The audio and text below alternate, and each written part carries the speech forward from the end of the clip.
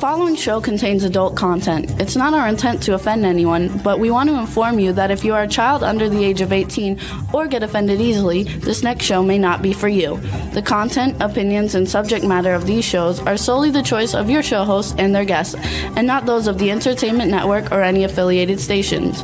Any comments or inquiries should be directed to those show hosts. Thank you for listening.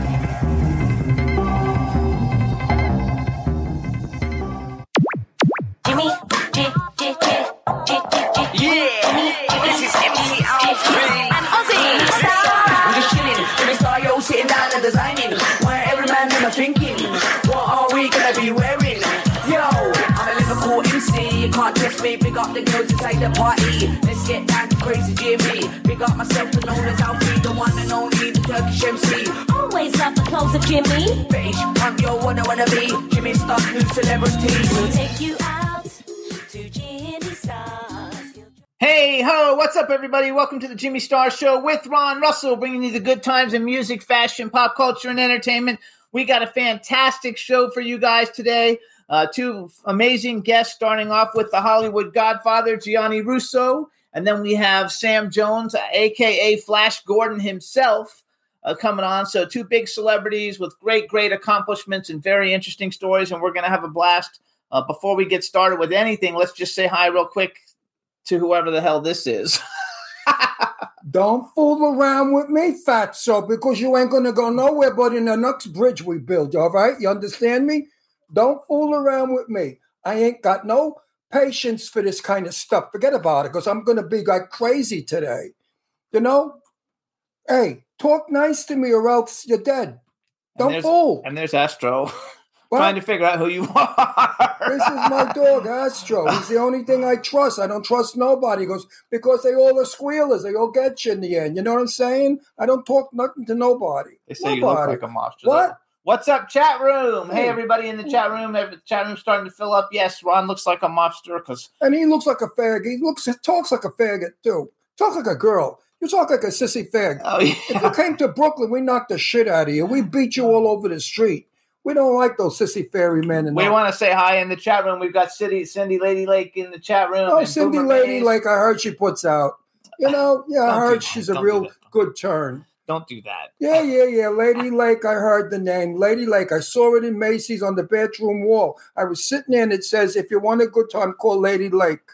If it's the same Lady Lake. You're going to get upset. You're going to upset people. No, I'm not. I don't know. Maybe it's not the same Lady Lake. It's a different Lady Lake. There's a lot of lakes in the world, you know. Boomer's in there, too. What's up, Boomer? Boomer Mays, the football player's in there. Boomer, where's your ball? JB from Russia. So the chat room's starting to fill up, you guys. We really do have an exciting show for you guys today. Yeah, it's going to be a lot of fun. Get rid of all that now. It's time to be done. Why? I got to meet the guest. I got to talk to him. What are you talking about? He's not coming on for a couple of minutes. When is he coming on? What, did he run away already? He's afraid? I know he's a scaredy cat. Oh, yeah, right. Come on. Anyway, all right. So you guys, we got a really good show for you guys today. It's going to be a lot of fun. Before we start bringing anybody on and talking, we want to tell everybody where you can listen to the Jimmy Star Show with Ron Russell. We're on SoundCloud, iHeartRadio, Apple Podcasts, iTunes, Spotify, Amazon Music, YouTube, Google Podcasts, Radio Public, TuneIn, Pandora, and Amazon Prime. Lots of great outlets. We want to thank everybody who tuned in last week because we had a great response We're to like last week's show. Diarrhea. We go all over. We spread like diarrhea. You know how diarrhea goes all over? That's what he's diarrhea. What are you talking about? All over. And this show, the promos for this show got tons of hits. Everybody's really looking forward to both the guests that we have coming on today. Yeah. So it's going to be a lot of fast. All he does is yap. Yeah, talk. That's all you do is talk. The dog doesn't know what to do with you. Say hi to everybody in the chat room. Astro doesn't understand me. Hi, Astro, kissing me. Say hi to everybody in the chat room. That's the only one I like to make out with. Say hi to everybody in the chat room. Who, me? Yes. What am I going to say hello to the chat room? I give a shit about the people in the chat room. I have them all killed tomorrow. Yeah, right. I mean, what do I care? Chat room. Give me a break with chat room. I want to go into a pool hall room or a gambling room where there's cards, you know what I'm saying? So we could play cards and I could win a couple of dollars. Well, chat room? What's a chat room? A bunch of people in there listening. Eavesdropping, snooping on me. Oh, yeah? Well, you see what you're going to get if you snoop on me, baby. They love Astro, though. Well, yes, I don't know who the hell I am. I don't know either. But this is how I play when I work in the movies. I always play a wise guy, a tough guy from Brooklyn, because it's very easy for me to have my Brooklyn accent whenever I want it. It sounds a little bit too much. No, it's not too much. You've never been around wise guys, faggot. This is how we talk, big sissy Mary girl bottom bitch. This is how we talk, all right? We talk about like this, don't mess with me, forget about it, you're going to get it, don't talk, don't go, don't do. Just be a nice guy, sit there like a little fairy, and do your thing. Anyway. Look at him with a beard. He thinks he's going to fool everybody. He puts a beard on so people don't know he's a big girl. Anyway, so hit me to shut up. See, this one's going to get knocked off. Oh, yeah, this one, after the show, this one's going to be in the next bridge they build, yeah. So before we bring on our first guest, you guys, we're going to play a quick little video. Many of you know Gianni Russo. He's been in tons of films, and one of the films that he's extremely well known for is The Godfather, where he plays Carlo Rizzi, Don Corleone's wife and wife-beating son-in-law, actually. Yeah. And so here we got a quick little video we're going to play, and then we're going to bring him on. This is Carlo Rizzi's death from The Godfather. Enjoy, everybody. We're finished. I'm putting you on a plane to Vegas. Tom?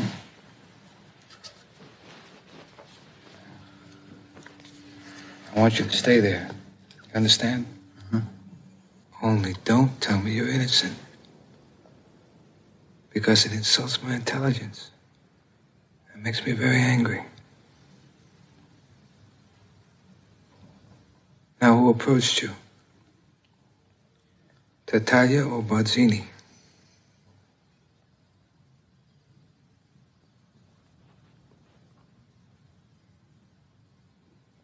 It was Barzini.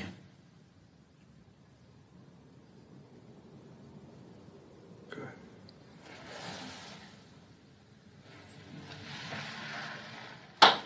There's a car waiting for you outside. Take you to the airport. I'll call your wife. Tell her what flight you're on.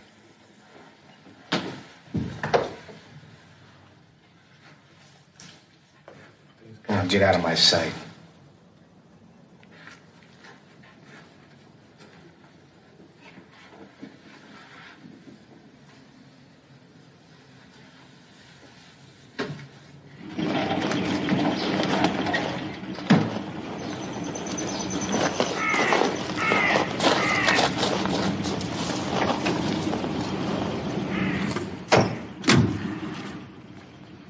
Hello, Carlo.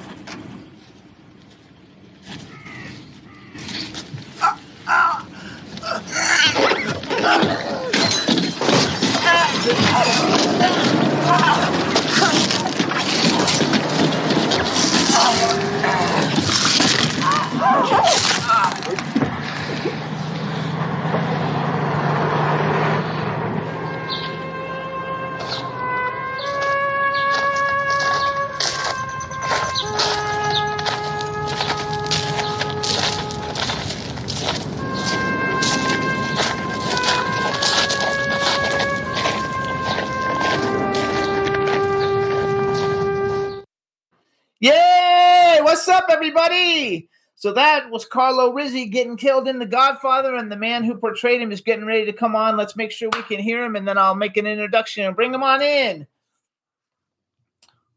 Can you hear me? Now you're alive. We just saw you die, but now you're alive.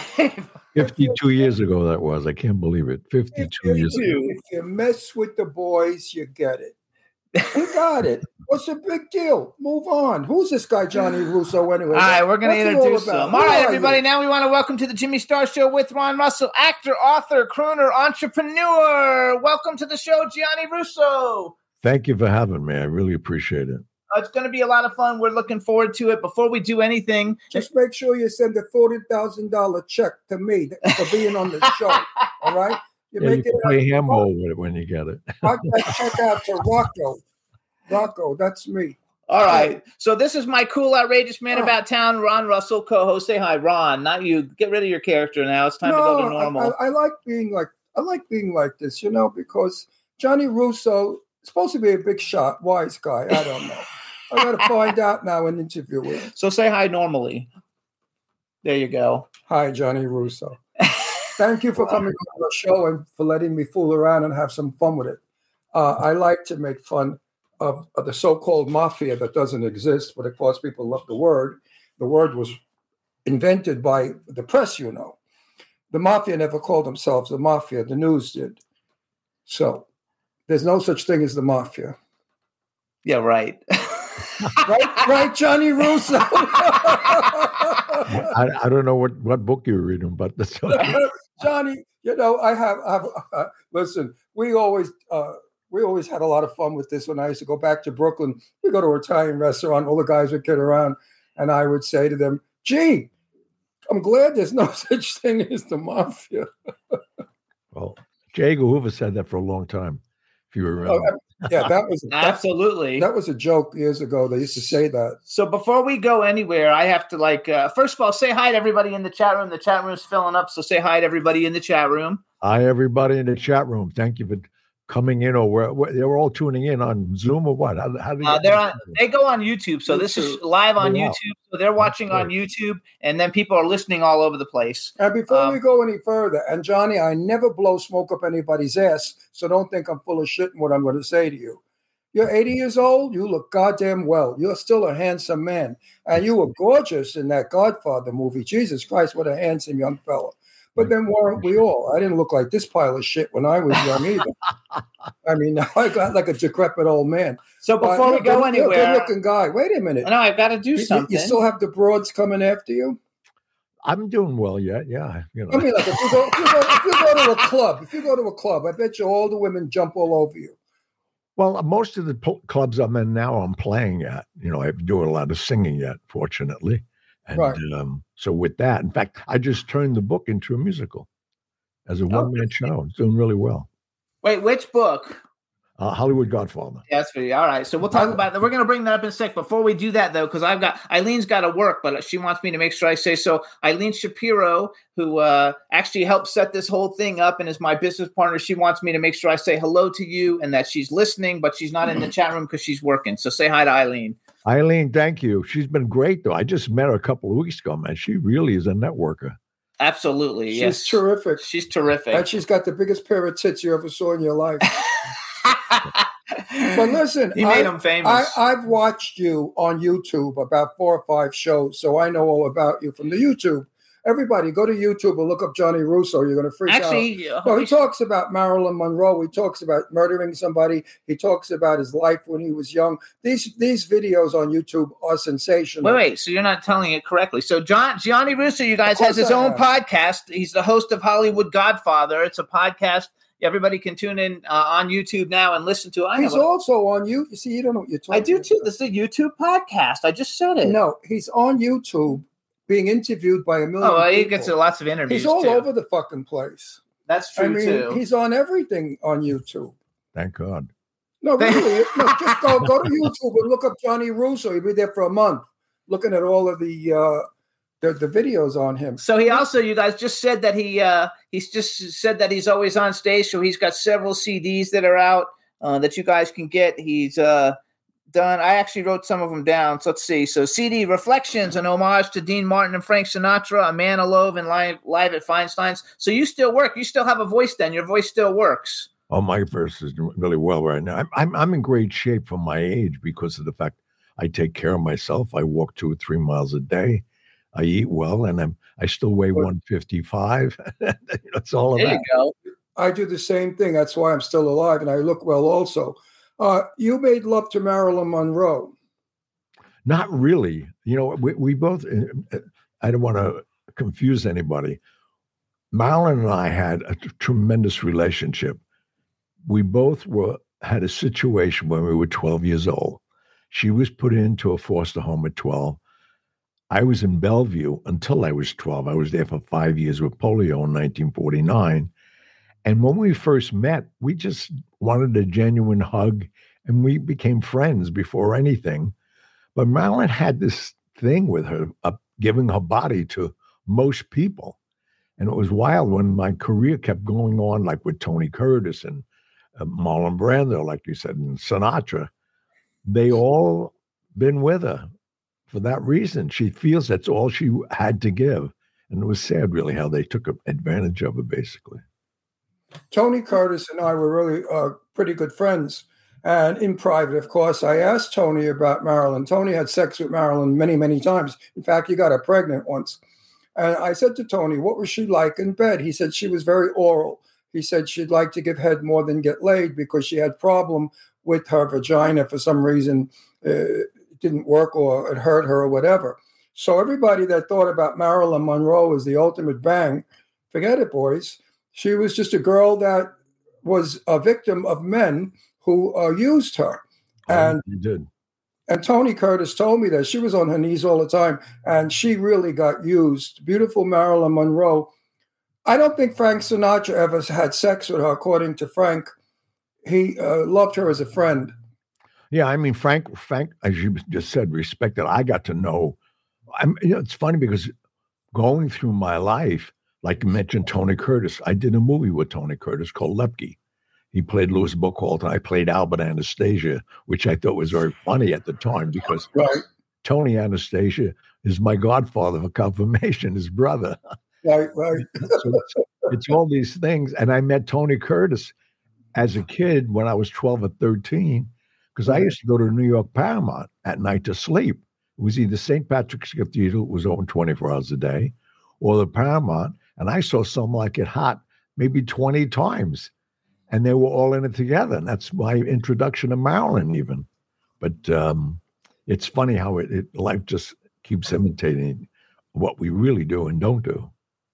Well, I was best friends with Jane Russell for years and years. We were like brother and sister. In fact, I took her name. My name is Serego. It's not Russell. But back in my day, ethnic names didn't work.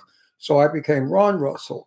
And Jane and I spoke often about Marilyn and about Marilyn when she worked on A Gentleman Prefer Blondes with Jane. Right. And Jane said that war that they made, that fight between them was a lie. The press did it just for publicity. That Marilyn was a very, very shy, intimidated little girl who was gullible, but yet very shrewd. So I don't know how you can have all those emotions in one person without being crazy. And Jane Russell said to me, yes, Marilyn Monroe was murdered by the Kennedys. Oh, no. Absolutely, she was murdered. She never. It's funny because when I wrote my book in 95, the publishers didn't want to print it. I indemnified them. And now with the new Netflix thing about Marilyn this July, they confirmed everything I wrote in 95 about Robert Kennedy. And even Peter Lawford was there driving around L.A. You can't be an attorney general and go into a state and think nobody's going to know you were there. Right. So poor Marilyn, she came to a bitter end because she fooled around with the wrong people. Now, people said the mafia. The mafia is a group of Italian people who came to this country and were treated very poorly. So they organized a thing called the Black Hand, of which my great uncle was a member of the Black Hand. He used to supply all the linens. His name was Vincenzo Vincenzani, and he used to supply all the linens to all the restaurants in New York City. And if you didn't use him, they'd blow up your store. Well, that's how they worked it. Well, that's how they did it. Well, hey, Johnny, this is back in 1893. I'm going back. I'm an old bag, and my great uncle was old. Anyway, Vincenzo Vincenzani was a tough guy, and he was with the Black Hand. Italians had to do that because the Irish and the German wouldn't let the Italians work, and they wouldn't give them a place to live. And they came here as immigrants without knowing the language and were poorly treated. I know a lot of so-called mafia people. They are the most reliable, nicest people you want to know. If you're good and you're a good friend, they will treat you well. If you're a rat and no good son of a bitch, that's another story. But saying that the government is the mafia, the Kennedys were mafia. Kennedy's father was a mafioso. Joe Kennedy was a big mafia guy. He was partners with Frank Costello during Prohibition.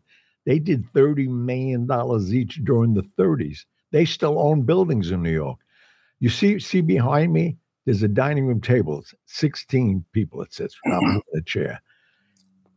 Frank Costello, when he died, left me this apartment. This was a wire room in New York. I used to come here as a kid. My bedroom had 20 phone riders in it with a blackboard. And I used to come here and sleep. And then he said, he said, why don't you just stay uptown? Because one day was a big snowstorm. We were at the Copa closing up. Right. And he said, go, they never used the street number that I live on. It was the address on the street. He said, go to 223. You have a key. Because we had keys. We weren't right in the lobby because I'm bringing up money and picking up money. And the only reason he gave me a job, he felt sorry for me. And he happened to know my uncle in Sicily, Angelo Russo, who was responsible for a lot of these guys coming over early in the day before. Costello was a kid when he got here, but he knew Angelo Russo in Sicily, who was my great uncle on my father's side. But I've heard all these stories, and like you, they came here for a purpose. Then it got, the money got involved and drugs got involved. And that's why a lot of the old timers didn't want to get involved with drugs. That's right. Because they knew it was going to, everybody's going to turn their way and the money's going to be the power, and that's it. So two things. Wait. The people I knew did not do drugs. If you did drugs, you were in big trouble. They did loan sharking and gambling. That's it. Exactly. Well, no prostitution either. Just loan sharking and gambling. And there's one scene in what's Las Vegas? Las Vegas is all what? Gambling and loan sharking. So what's the big deal?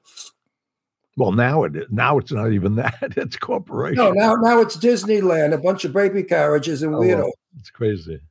So I read in your thing that you started in organized crime as an errand boy for Frank Costello. That's exactly right. No, he found me in front of the Sherry Netherlands Hotel. Ballpoint pens just came out.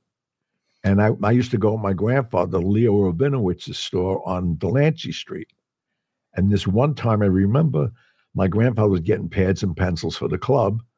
And Leo Rabinowitz was so happy about ballpoint pens. Look, Vito, he said, you don't need inkwells no more. It holds its own. And he was so excited. My grandfather just walked out. The next day I went back because I told him, I said, I'm impressed with these pens. Give me a couple of pens. I give nothing to no one. I said, let me correct myself then. Lend me 50 pens. I'm going to go all around the neighborhood and sell them. Everybody wants these pens because it was a problem having a pen years ago. You had to have ink. You had to have this. Yeah. And with that said, I exhausted the neighborhood. I went uptown. And sure enough, here comes Frank Costello every day. I used to stop at the Sherry Netherlands to get shoe shine. I didn't know what he was doing. I didn't know anything about it. And then he'd come out and give me words of wisdom. Never took a pen. Give me $5, $10. That's like $100 bill then. And then he asked my name one day, and I said it. And my next question. Hang on, wait, let him finish. I'm sorry. Because I'm not done. Yeah, because I'm not done. So wait 1 second. No, that's okay. So is yours on that topic? Well, yeah. Okay. Now I forgot what I was going to say. So that's what happens when you get to be 82 years old. You forget everything. No, because I want to tie it into TV a little bit because in the chat room they're asking me what you thought of your portrayal in The Offer, of the portrayal in The Offer. We have not seen it yet. We need to watch it. Right. The Offer is like the making of The Godfather.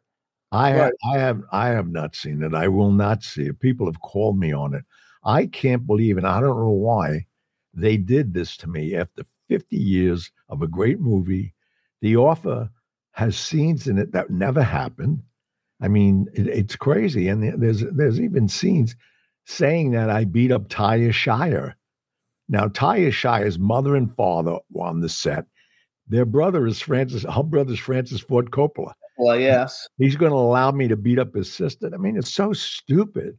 Oh, well, let's not go there. Oh, no, that's good to tell everybody, though. Wait. We just, last week we were in court, okay? Some nut said that I punched him in the back of the head at an interview. Could you believe this? Me, with my reputation. People come out of the woodwork to sue you or to lie. No, they weren't suing. They weren't suing me. The Offer exaggerated everything about me in that movie, calling me a punk and everything else. Oh, I got called worse than you. Oh, wait, I want to let everybody know that. So everybody listening, from the words of the mouth of Gianni Russo, like the shit's bullshit. The Offer is bullshit.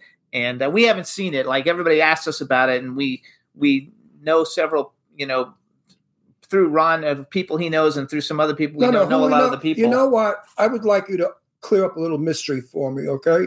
Please. We have a friend who claims to be the son of illegitimate son of Albert Anastasia. Of Anastasia. I heard about this kid. I don't know him. I mean, so I couldn't. He's a kid. He's as old as we are. He's no kid anymore. He's 82. Yeah, he wouldn't be. Well, his father is 100-something. Yeah. Anyway, he claims to be. So some people say he's full of crap. Some people. But he also told us that it was the mob who got him into all, because he's in like huge movies, Superman, King Kong, like all these like huge movies with good roles. We could use his name. Oh yes, Jack O'Halloran. Jack O'Halloran. He's a good friend of ours. Jack is a good guy. He even wrote a book that they're making into like a movie, right. About it. He talks about the mob and what went on years ago. One question, Johnny: is the mob around? Does it still exist? Well, I just came from Sicily. I'm doing a world tour because of the 50th anniversary. And I have relatives that are still there. So I know they're still around. I don't know if they're as open as they used to be. They finally went back to their old tradition and keep your mouth shut and be unknown. It was a private organization. Right. But Brooklyn is no longer the Italian mafia. It is Russian. Oh, my God. The Russians have taken Brooklyn over, and they are the worst mafia of all because they'll kill children and mothers and fathers. They don't give a shit. At least there's so many gangs now, Spanish, Albanian. There's everything out there now. Forget about it. I mean, even forget about it, he said. Say that again. I like that. We all say it. I mean, I use it all the time. Forget about it. I go, you know what? That's so Brooklyn. People laugh at me when I say forget about it because it has an Italian accent to it. Forget about it. So I say it to my grandchildren a lot. Forget about it. I tell Jimmy all the time, forget about it. What are you going? So I also read in your book, so I think Frank Sinatra is one of your children's godparent. Luciano, my son Luciano. Luciano's godparent, and that they didn't, who's the guy from the, who's the guy that Lorraine Landon's was married to? Brando. And Marlon Brando didn't want you in The Godfather, that you had a problem with Marlon Brando on the set of The Godfather. They didn't want you. Well, early on, I had a problem with everybody because, how I got the part was through Joe Colombo. I was not an actor. I never acted in my life. Yeah, they didn't want to act with you. Yeah, they didn't want to act with me. They were afraid you were going to blow the scene. Well, yeah, I mean, he was, and I can understand it now. We're digesting it. But what happened for me, my life is always it starts off negative and turn it around. The fact that I was not an actor when Dick Smith was making the transformation for him to become the Godfather, it took 3 hours. Dick Smith was his personal makeup guy. And what happened, we had a rehearsal up in 119th Street, which I used to go there all the time, bringing overnight loans to the Genovese family. They had zig and egg games and everything. That's all I was doing, running around. And I was up there that afternoon. And they said to me, what are you doing here? I mean, Fat Tony Salerno, Tony Genovese. I mean, you name guys, real guys. And they said, what are you doing here? I said, I'm here for the rehearsal. They said, for what? I said, The Godfather. I said, get out of here. You're not an actor. And all the actors were coming in. That's where they had the rehearsal. That's the only reason I was there. It was 119th Street at 3:00 in the afternoon. And and before we were allowed to meet Marlon Brando, everybody was there, the whole cast. And we were going to have a table read. And Coppola said, we're going to have food served. We want you for the Italians to exaggerate your mannerisms and your speech because all the non-Italians have a week to become an Italian. Like, Marlon Brando was Polish. Jimmy Kahn was Jewish. They didn't know. So the first break, Brando came over to me and he said, you have a big TV movie coming out. I said, no. He said, well, you got a big movie coming in theaters? I said, no. He said, well, you're not on Broadway. I know everybody on Broadway. I said, you're right again. What's this, a quiz show? So he says to me, who'd you study with? I said, what are you talking about? Study what?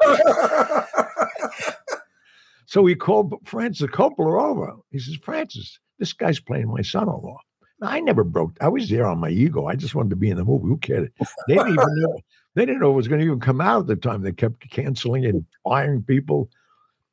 So he says to me, I says to Francis, you better rethink this. This guy undermines my family, gets my son, Sonny, killed, gets my youngest, Michael, into the business. I don't want him in the business. And I said, wait a minute. Now, I don't know protocol on a set. I've never been on a set, even in rehearsal. So I said, Francis, go over there a minute. I want to embarrass this guy. And he left because he didn't get me in the movie. The whole room went silent because they're saying, who is this guy? I'm wearing Brioni suits already at 26 years of age. They look like my garden dress better than these kids the way they show up. So he leaves. As soon as he leaves, the room gets silent, trying to figure out who I was. So they told me, don't look at him, don't talk to him. I put my arm around him. I walked him into the back where the games were. I knew there was no game going on. I didn't want to embarrass him.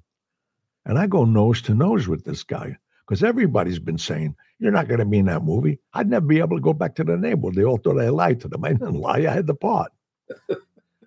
So I went to him. I said, listen, all due respect to who you are, Mr. Brown, I know I saw your movies great, but you screwed this up for me. You get me fired. I will suck on your heart right here. You will bleed out today. He stepped back. I don't know if he was going to call a cop or whatever. He said, that was brilliant. You could do this part. He thought I was acting. I was ready to whack him.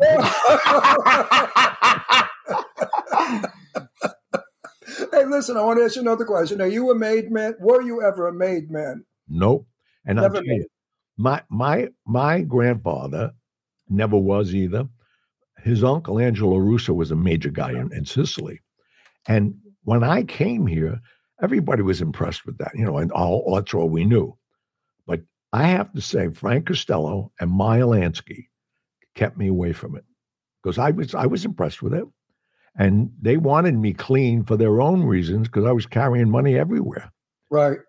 And at that time, I was a gimp even. My left hand, nobody was going to bother me. I'd be walking with $10,000 going from Toots Shores to Oprah at night. Who's going to bother a cripple? I had to deliver breadsticks to somebody in Las Vegas. So they gave me the box. The fucking box weighed about 40 pounds. And it was breadsticks. And I flew to Las Vegas with some friends on the plane. And they kept worrying about the breadsticks. So I left them on the floor. They kept saying, Ron, keep the bread. I said, screw the breadsticks. I said, and stop it, because you're making the breadsticks too important. People are going to wonder what's in the breadsticks. Hello. I never knew. All I know is I got a lot of money tip for bringing the breadsticks. But my father was a union delegate for the Painters Decorator Union. So I had a lot of people in my house. My mother used to have dinner for with big names. And my father would say to me all the time, you never heard these people. They were never here, and you don't know these names. But that ruined me because today I don't remember anybody's name. Right? Are you the same way? I was so trained. No, I remembered everybody's name because... No, I was trained to forget people's names. Oh. And I can't remember. He doesn't remember But now. my father was not in the mafia. Actually, the fact that he remembers you is good. My father was fluent speaker in Italian. So he used to talk to all the union people. What dialect, just out of curiosity? He used to tell them to vote. What dialect, he said? What dialect? My father spoke pure Italian. He was from Genoa, but his Italian was pure. My mother was Barese, Napolitan, and Calabrese, and that's the mafia side, the Napolitan side. But my father was Genovese, and he spoke to all the people to vote for Schoenfeld and people like that. Then Schoenfeld and somebody took over $3 million. All right. So I told my father always, Papa, where's the money? He said, I don't know. My father was on his deathbed. Do you think I went over and asked him? I said, Papa, before you died, what's the difference? They can't kill you. He said, you're dying. Where's the $3 million? He said, Ronnie, if I knew, I would have spent it a long time ago. So nobody knew where the $3 million of union dues went. But Schoenfeld and another one, I forgot his name, they robbed it. Wow. I mean, we all know the stories about, the Teamsters and all that. And most of it's true, unfortunately. Well, I'm writing a book, and I really, I've a lot. I won't use names in my book. I will never, ever use anybody's name, dead or alive. So it's going to be tough writing about my life without using real names. I use fictitious names. But I mean, that's interesting you're saying that, because my first book, Hollywood Godfather, I'm happy it's got over 2,500 5-star reviews on Amazon. And so they wanted me to do another book. And my lawyer said, Gianni, you got away with a lot in that book. Yeah, right. I think so too. I was going to go there. You used real names. You said stuff that you could get knocked off for. How come nobody's ever knocked you off? They tried. I've been shot, stabbed, run over. Forget about it. And they still couldn't get you. Well, no, the funniest thing, there was one name that I was worried about that was still alive, Junior Persico. And my book came out the middle of March, 2 or 3 years ago. On the 10th of March, he died because he was he's in prison, but still I didn't want to, use his real name. So now what I'm doing, my second book, which you have there, The Sixth Family. Right. That's a good one. That's the one I like. I breezed through this one. And Hang this on, go one, back. Let him finish the packed statement. with goodies. Let him finish. No, wait a minute. Packed with goodies. Trust Ron. Get this book. You won't put it down. It's quick reading, and it's really full of. Are you going to turn that one into a movie? Everybody says that. I think it could be a movie, Johnny. I think the script is in here. Well, we write it that way. Pat and I are basically, And there's a part in it for me also. Whatever one you think it works for you, you got it.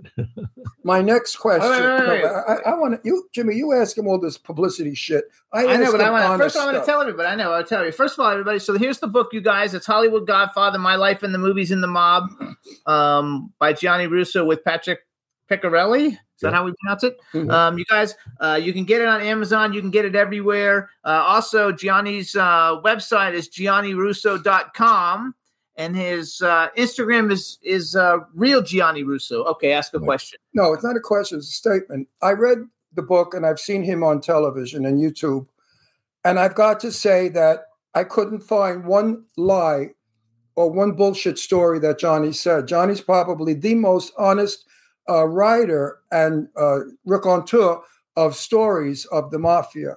He really knows what he's talking about. It's authentic. It's real. So don't be fooled by the bullshit that Hollywood puts out, where everybody is just some crazy machine gun craze nut job. Gianni Russo will talk to you in this book. It's like he's talking directly to you. He writes that way. He writes like you're having lunch with him, which brings me to, I was having dinner with a very famous person, wise guy, and we're good friends. We're buddies. And I said something to him, and he said, Ron, if my boss said to kill you, I would have to, and I love you. I said, you would really kill me? He said, yeah, if my boss said, kill Ron, I have to do it. I said, but that's bullshit. How could you say you love me? He said, it would bother me. I would feel bad, but I would still have to kill you. Well, yeah, so that was the old way. No, but I turned to his wife, and I said, if ever I say a bad word about your husband, kick me in the ass. So I have another question for you, because I took little tidbits out. So one, I heard that it says that you went on a date with Zsa Zsa Gabor, and the number two, it said you had a three-way with Liza Minnelli, which Ron doesn't like Liza Minnelli, but it said you had someplace I read you had a three-way with Liza Minnelli. So are those two true things? Well, the date with Zsa Zsa Gabor, I would have never went to. I knew her. Merv Griffin called me up. And he said, Gianni, do me a favor. We're having the premiere of MAME in the Cinedrome. It was a big thing. And he's going to be there on one side of the sidewalk. Army Archer is going to be on the other side. It'd be great publicity for you. I just did, just made The Godfather. So I said, okay. And she was living in Howard Hughes's house in right up the block where I was living. She lived up in Brentwood. Yep. Exactly. Up in what do you call it? I know where she lived. Bel Air. Yeah, Bellagio Drive. I know. So now I call her, and she has a very distinct voice, and she said, "Where should I pick you up?" I said, "Well, I'll pick you up. I'm a gentleman." She said, "What kind of car do you have?" I said, "Yeah, that's how you know that." And I had a custom built. People know me. I still had the car for a long time. I had a 66 Bentley Stretch Silver Cloud, cocoa brown. It was an amazing car. So I told her about the car. So we go there. This is a funny story. I hope I don't offend anybody. So I pick her up. She comes out, and I have a tendency when I'm sitting in a car with a woman, I put my hand on her leg. And I knew, we're under all that chiffon and all that stuff she had on. Yeah. She looked at a lampshade in my grandmother's living room. I'm saying, what am I doing with this lady? I'm 28 years old. I could be with anybody. So now I put my hand on her leg.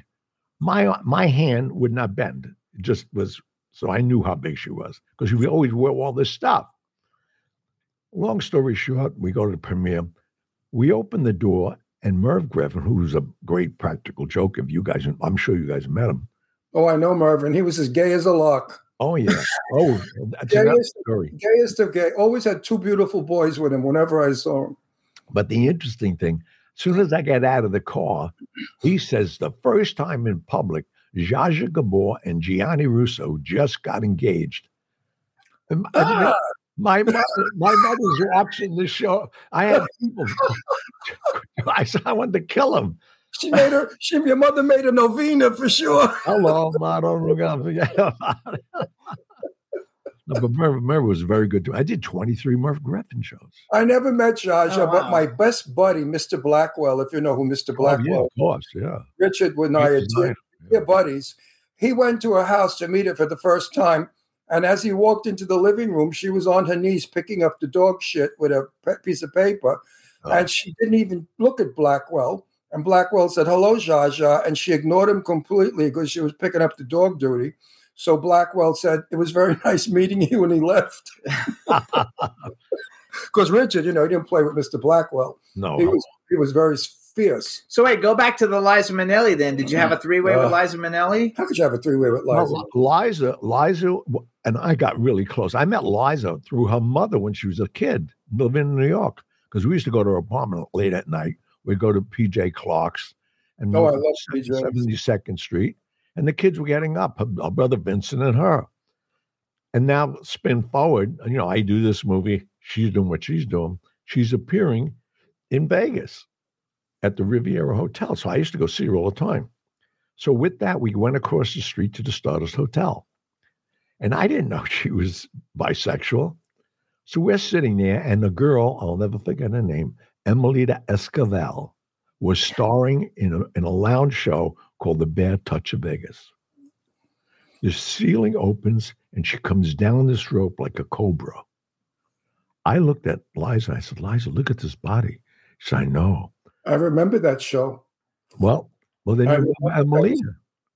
That's who we had the threesome with. We were like two guys fighting over a woman. I couldn't believe it. That's hilarious. I love it. Yeah, Liza and I don't get along. Well, oh, no, we don't get along at all.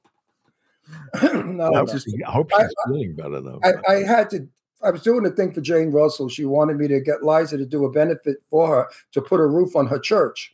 So Jane says to me, here, call up Liza, see if Liza will come in as a guest for free. So I call up, and Liza answers the phone. I said, hello, Liza. This is Ron Russell. Who? I said, Ron Russell. How did you get this number?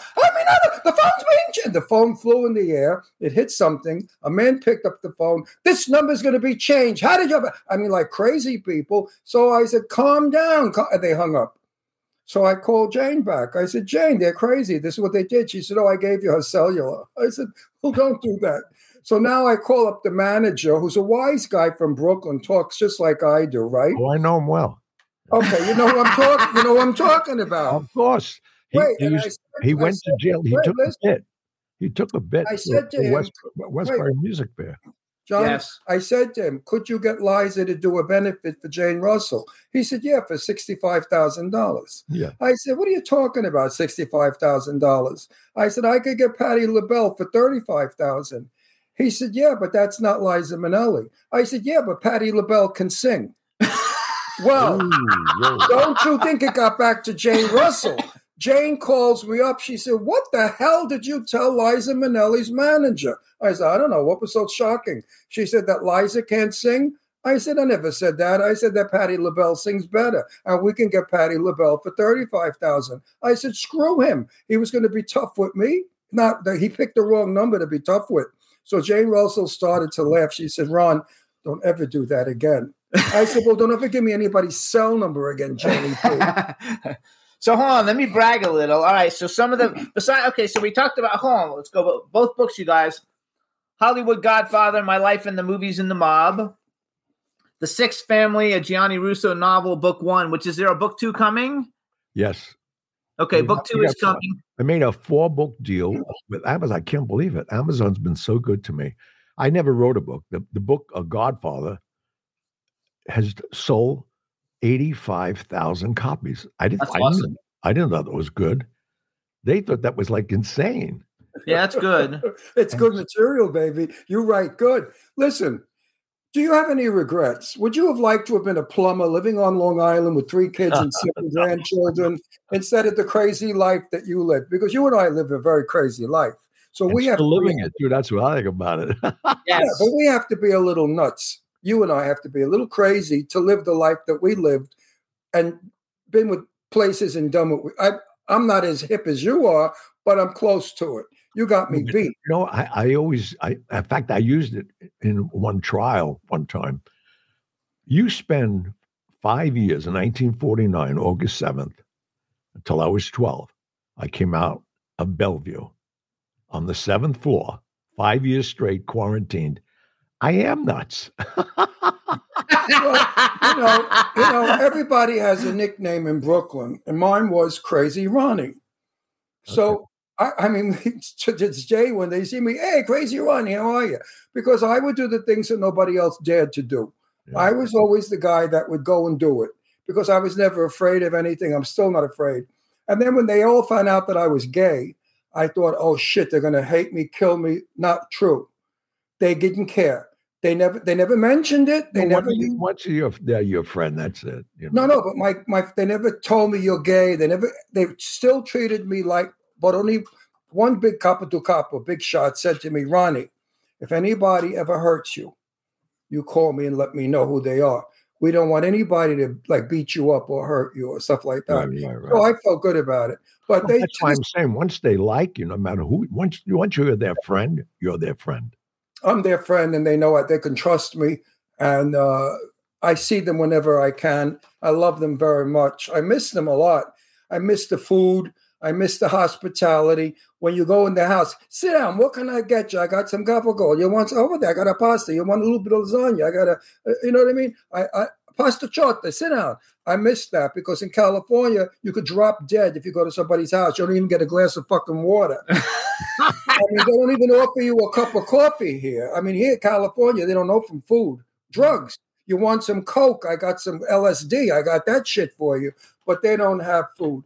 At least you go back home. The Italian hospitality, you cannot beat it.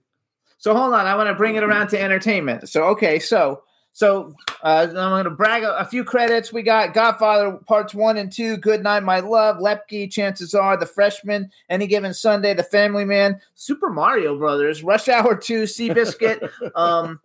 So you've been in all these movies. Did you know when you did the first Godfather movie and they didn't even really want you to be there, were you like, when you finished with that, you're like, yeah, I'm going to do this. I'm going to be an actor, because some of those are huge, like Seabiscuit, Rush Hour 2, Family Man, Freshman, Any Given Sunday. Those are all really huge movies. Some of them I helped produce. I mean, Any Given Sunday was a big movie. Big movie. Pacino called me. He was having dinner with what's his name? Big producer. He did the JFK too. He's going to hate me for this. Anyway, he was director, and they were in Dan Tanner's. So I went there, and he said, "Johnny, you know a lot about football." I said, "No, my brother-in-law does. My brother-in-law was Pat Bowlen, and they just won the Super Bowl." And I didn't realize that when they bought the script, Warner Brothers, and he was studying Shanahan, and he wanted to meet Mike Shanahan. So I called Pat on the phone. We were sitting there on the cell phone. And I said, he said, "What do you call my house so late for?" I said, "I'm with a guy that wants to talk to you." He said, "Who are you with?" I said, "Pacino." And I just took the phone away. I said, "Pacino, Pat Bowlen." I handed him the phone. They talked for an hour. Oh, wow. Oliver Stone. Oliver Stone, that's the guy. Yep. Oliver Stone. I love it. So for a nice, originally, where are you from? I didn't right here, that. New York City, all my life. Yeah, but you didn't state it in New York where? Well, I was from downtown. And no, then, but Then Where? I went to Bellevue. Give me the name, the number. Wait, what street? 121 Mulberry. Mulberry, 121 Mulberry. Mulberry. No, so you're from Mulberry. You didn't write that in the book, Mulberry. And I was wondering. No. I was wondering where you were from. If you're from Mulberry Street, that's really. Oh, gee, I had so many people that own restaurants. They're friends of mine. Oh my God, they still do. No, but I didn't mention my children. I got a lot of children. This is something I'm writing. I don't want to infringe on them. Some of my kids are very famous on their own right. Why put them in this book? I didn't know how it was going to be received. So to me, this is my life. And the reason, I don't know if you digested, the last page in the first book is Yes, You Can. And now I have a foundation called Yes, You Can. Right. Because if I could do it, anybody could. I'm an illiterate. I can't even write my name, not alone a book. If it wasn't for Pat, we did everything by phone. I never met this guy when this book came out. I didn't meet him. I did by phone and recorded it. That's what I liked about your books. You're a street writer. I'm a street writer. We're not fancy schmancy. We don't use words that nobody understands. We use regular words. We talk street. And you wrote street. And I understand. It's funny that you said that. Dan Moldia, a guy called Frank Wyman, who was with the literary group, one of the best literary agents you could have, he was setting me up for this book. And Dan Moldia just wrote the Clinton book, and he wanted to do it. I said, I don't know you. I mean, Gay Talese is very close to me, and Gay's my neighbor here. And they all were very interested in doing it. I said, well, what do you know about me? Can you write a 3 or 4 page synopsis? They looked at me like I had two heads, saying, you want me to write something to write your story? Forget about it.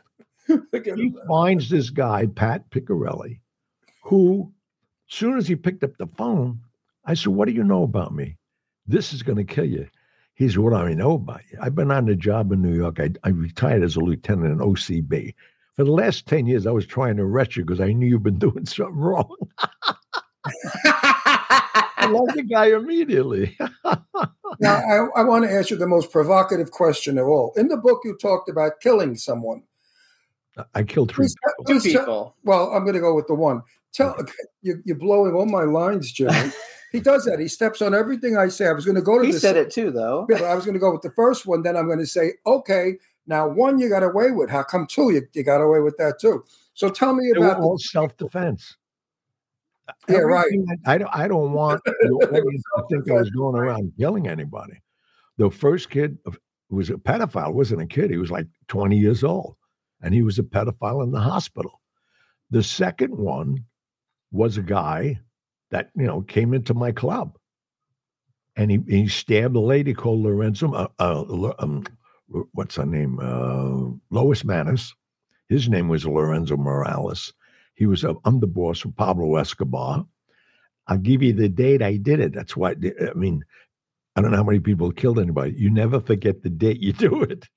October 28, 1989, in my club, this guy came in and stabbed this lady with a champagne bottle. And I had Steve Sharip as my doorman. He was going to UNLV for hotel school. And I hired him and put him in a tuxedo because he's a big guy. So I called the front door. I said, Steve, get to table 7. He goes, I ain't going over there. And for your audience who don't know who Steve is, Steve was in The Sopranos, and now he's in Blue Bloods. The guy has a big career, but that's where he was. But he wasn't going over to this maniac. The only reason I went over there, I knew I had to get the lady to the hospital. He stabbed him in the face with a broken bottle. And then he wound up cutting my throat, and then I killed him. But, fatto bene. Fatto bene. Get rid of another scumbag. Wait, so two people. Now, what about the first one? How'd you knock him off? With a broomstick. I read that. Right. No, with a broom. I don't know why. Dolores Barone was the floor nurse. I was pretty good looking when I was a kid. And she said, you got to watch out for this guy. And I said, why? And I didn't know about pedophiles or anything. I was a kid. I was 11 years old going on 12 and confined there all those years. And basically he was a physical therapist, but taking advantage of these poor kids. But I put a broom, the little porter's brooms that you see in the theaters. I don't even know if they make them anymore. So they wouldn't give you a bedpan anymore once you had some strength, because they wanted to encourage you to get out of it. A lot of kids were just laying there and dying. They gave up. I watched 2,300 kids die in that room. Oh, wow. 20 beds. That's why, if you don't get calloused and totally senseless and walk out like I did, fortunately I'm still here. But the bottom line, I took the porter's broom, I crawled onto the floor, and we used to drag ourselves to the bars and then go to the bathroom. Well, I couldn't stand at a urinal because I had no balance. So I used to sit on the bowl. I don't know what made me snap the bristles off the broom. And I'd sit there and I sharpened the broom handle in the grout of the floor tile. And then I took the broom handle and I put it in the radiators were hung on the walls those years. And I put it in behind there so nobody would take it. And I always went to the fourth stall. And sure enough, one night he came. And that's how I was able to kill him, because I was sitting lower. My right side of my body, after dragging myself for 2 years, was still my right side is still so powerful, just from memory muscle. And he was standing over me, and fortunately, I hit him under the rib cage, and it went right out his back. So wow. I was so afraid, and then that was it. But that's cool. It's really, pedophiles should get that. I hate pedophiles. Oh yeah, I mean, I think they're the sickest people in the world, but unfortunately they exist. But fatto bene again, altro volto. Fatto bene. You speak Italiano. No, I speak a dialect from Sicily. Right, you speak a Sicilian. Idu ado. Idu gistaga. Idu.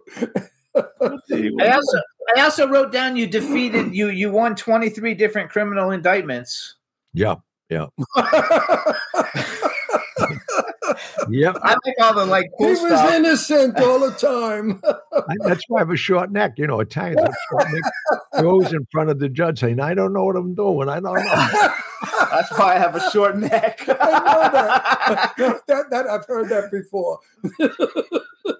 But that was a Gianni. mistake. Yes, Gianni.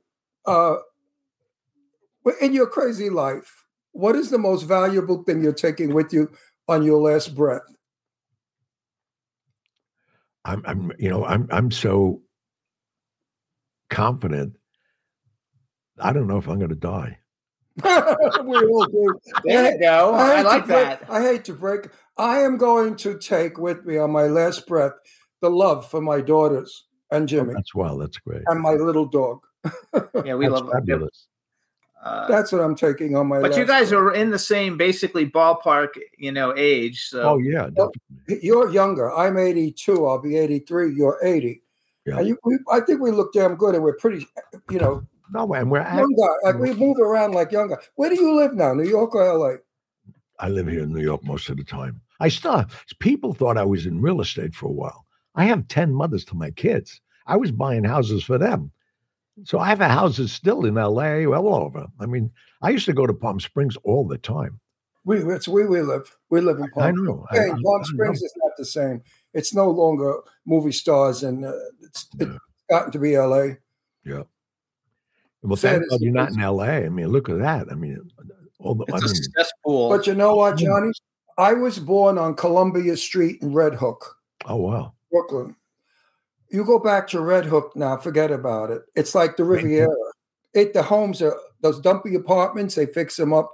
The restaurants are fabulous. Have you ever been to Red Hook lately? No, you know what it is? I don't drive, believe it or not. I drove when I was a kid for a while. Then I got a driver because I drink too much. And I couldn't even go to a borough. I wouldn't know where to drive. I don't drive. And I'll tell you what. When I come to New York, I'll pick you up and I'll take you to a great restaurant in Red Hook. The food is absolutely incredible. Well, is that a date? We can talk. Take you up on that. And then you have to come here. I went on the lam for 2 years. You probably read it in the book after the Kennedy assassination. They sent me away. So what I did, I had a boat at that time. Nobody realized it, in Madeira, Spain. So they could never find me. And I have 3 different passports. So when I left, they could never find me. not that I did anything. They knew I was a messenger. They knew I was with, so many people in all these conversations. And I spent every weekend with Senator John F. Kennedy at the Sands Hotel while they were grooming him. I was a kid. I was 16, 17 years old, hanging out with all these people. I was the eyes and ears for Costello, bringing them everything back that he wanted to know. But I went to every great restaurant for France, Spain, and all that. I became a saucier. I graduated from the Cordon Bleu. I am a bona fide saucier. And yeah, you have to come to my house because I have dinner parties that I sell for charities.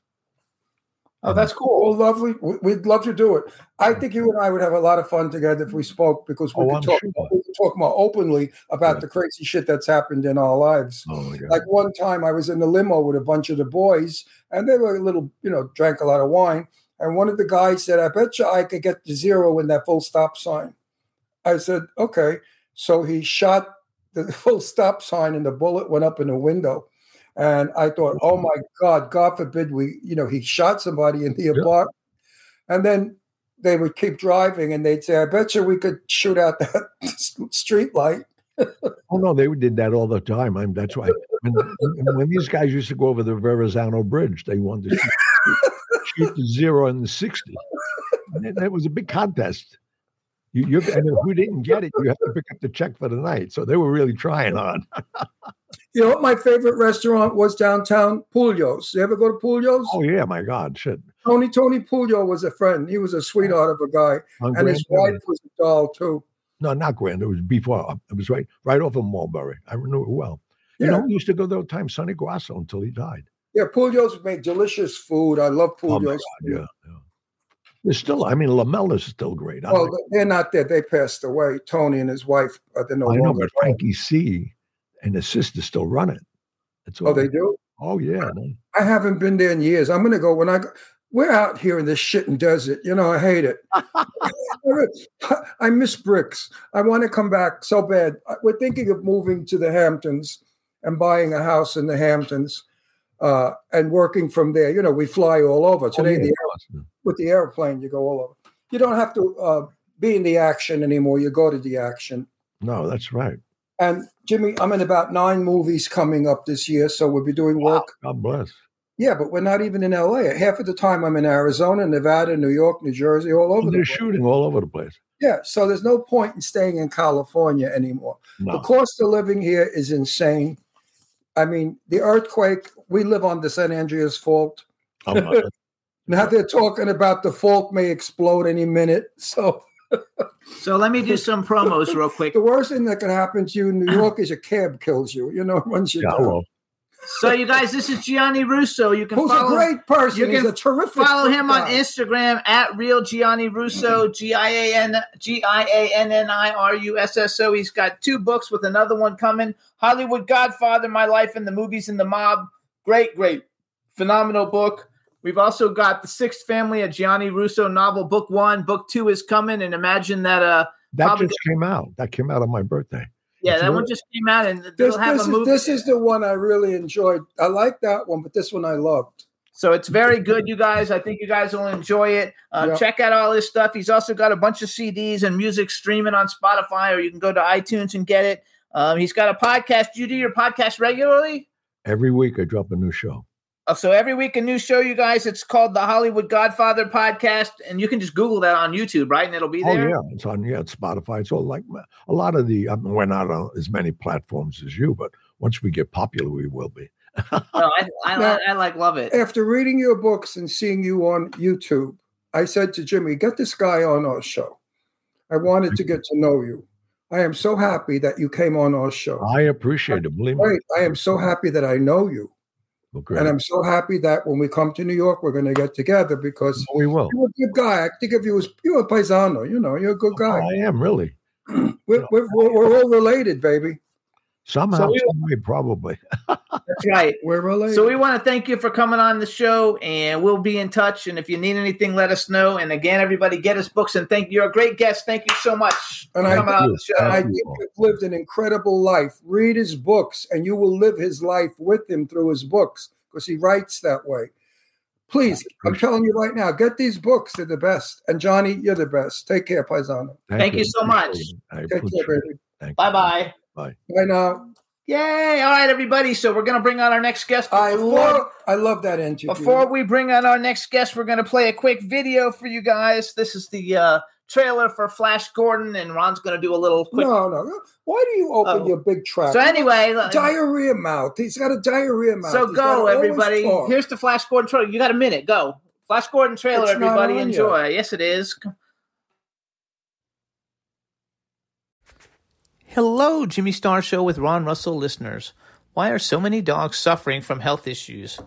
Actress Katherine Heigl, who's helped save over 16,000 dogs through her foundation, said she's seeing more issues with dogs' joints, odors, and health than ever before. And after doing a ton of research, she feels there's one place we can look to improve any dog's health: their food. What she discovered is that the way many dog foods are made can actually create toxins that could be wrecking our dog's health. And this is true even for many premium brands. Fortunately, she found that just by adding a few special superfoods to her dog's food, she saw huge transformations in their health. She's made a 20-minute video explaining step-by-step how anyone can do this same thing to see incredible changes in their dog's health. This worked amazingly for our dogs Shazam, Astro, and Brandy. We are noticing more energy, healthier skin and coat, just looking and acting younger. They love it. If you want to keep your dog healthy and happy, go to badlandsfood.com/Jimmy and Ron and watch Catherine's video right now. Again, that's badlandsfood.com/Jimmy and Ron.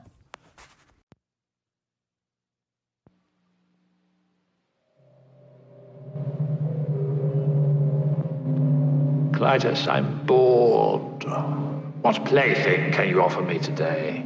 An obscure body in the SK system, Your Majesty. The inhabitants refer to it as the planet Earth. I like to play with things a while before annihilation. Pathetic earthlings! Who can save you now? Flash! Savior of the universe! Strange object imaged in the Imperial Vortex. Flash! You save every one of us! Remove the Earthwoman. Prepare her for our pleasure. Flash!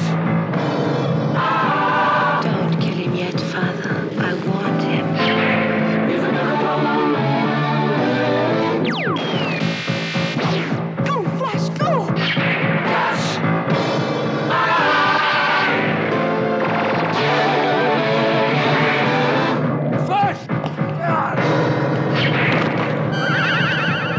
Flash! King of the impossible. He's for every one of us. Stand for every one of us. He's saving the body.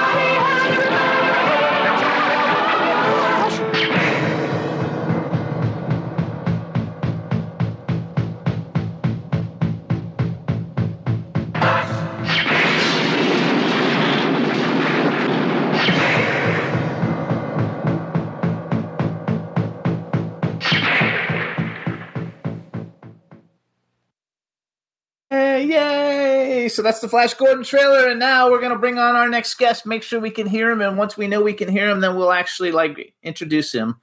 So go ahead, Juan, bring him on. Hey! Hey, do you hear me?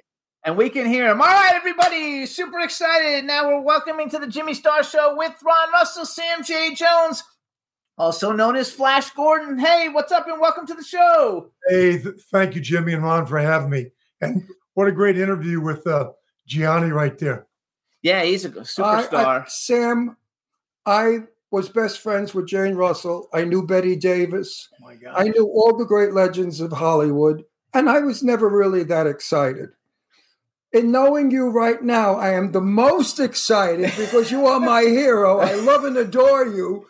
For years, I have said to Jimmy, get him on this show because I am a Flash Gordon freak. Look at my Strata sled. So that's a 1930s Stratus sled that I got him. Listen, when I was a little boy, I grew up wanting to be Flash Gordon because of Buster Crabbe. I used to watch it in the movies, and then I watch it on television. I love Ming and Princess Azura and Dale Arden. So I wanted to be an actor, of course, and my dream was to play Flash Gordon. And then I read in the papers, this fucking good-looking guy is now going to play Flash Gordon. And I thought, how can I have him killed so I could get the part? All my life, you son of a bitch, I wanted to play Flash Gordon. That's amazing. It is the greatest role anyone could ever play. And you did it. And you did it so well. Well, thank you. And you mentioned Buster. Yeah, you mentioned Buster Crabbe. What an incredible human being. A lot of people don't know, but he actually traveled with me probably 2 weeks before the premiere. So that would have been the second week of Christmas, 1980. And he traveled with me. We did a couple talk shows together, and he helped promote Flash Gordon. So he was amazing. So this is a shirt. I used to be a clothing designer, so I made this one-of-a-kind Flash Gordon shirt for him when we first started dating, like 10 years ago. Then for Christmas 2 years ago, I bought him this. It's an actual 1930s Stratus. What do you call it? A Stratus? Stratosled. Stratosled from the 30s. And then I bought him like 8 years ago.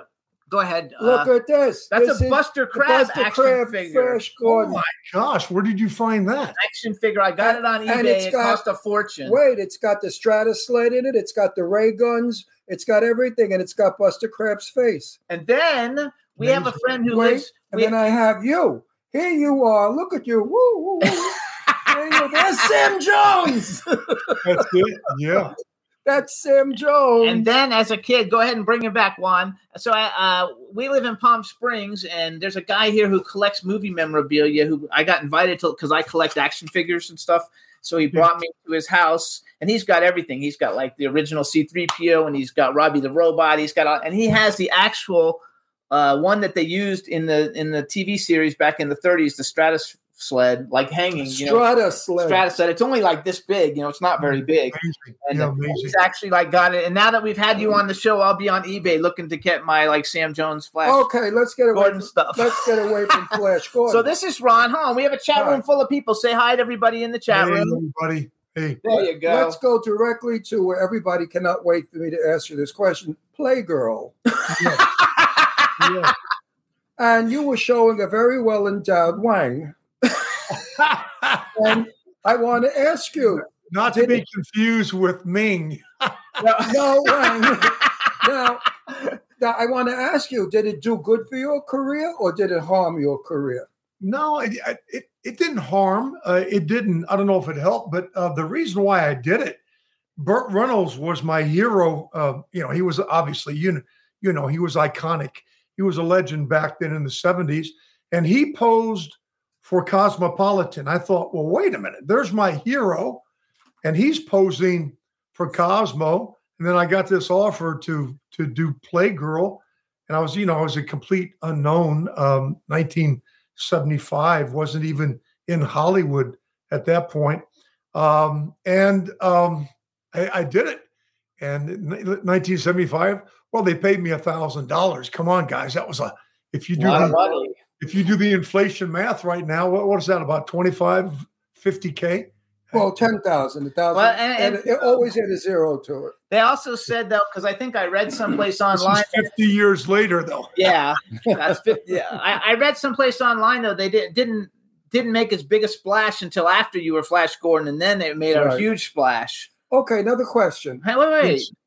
Go ahead. I don't know if I'm confused, but I remember seeing Flash Gordon. Yes. Did you do it as a soft porn and then make it into a GP? I didn't know it then, but when we were in London in 1979 filming Flash Gordon, some of the actors played a trick on me. They said, hey, we're going to go watch this old remake of Flash Gordon. And we walked into the movie theater, and it was Flash Gordon, which I knew nothing about, but it was a porn. It was a porno film. And I said, you got to be kidding me. This is crazy. Okay. But then you also were naked in another movie, the one with the baby carriage, where you're running around, jumping on all over the place. Oh, you're talking about the chauffeur. Oh, My Chauffeur with Debbie Foreman, who played Valley Girl. Yeah, that was amazing. And you were bouncing your ass all over that film. I got a funny story. I got a quick funny story about that if you want me to tell it. Yes. First of all, Deborah Foreman is a good friend of ours. She's been on the show like 5 times. She's a buddy.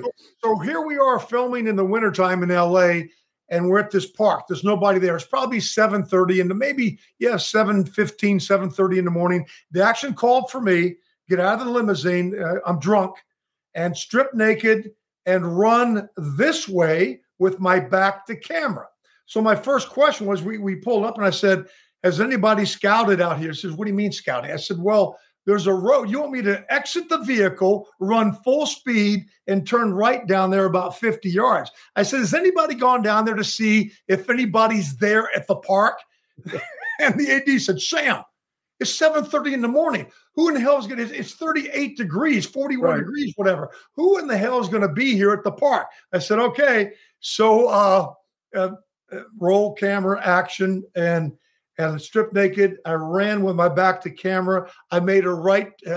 Before I made the right turn, as I got there, there is a senior citizens picnic with everybody out there at the park, and I'm stark naked.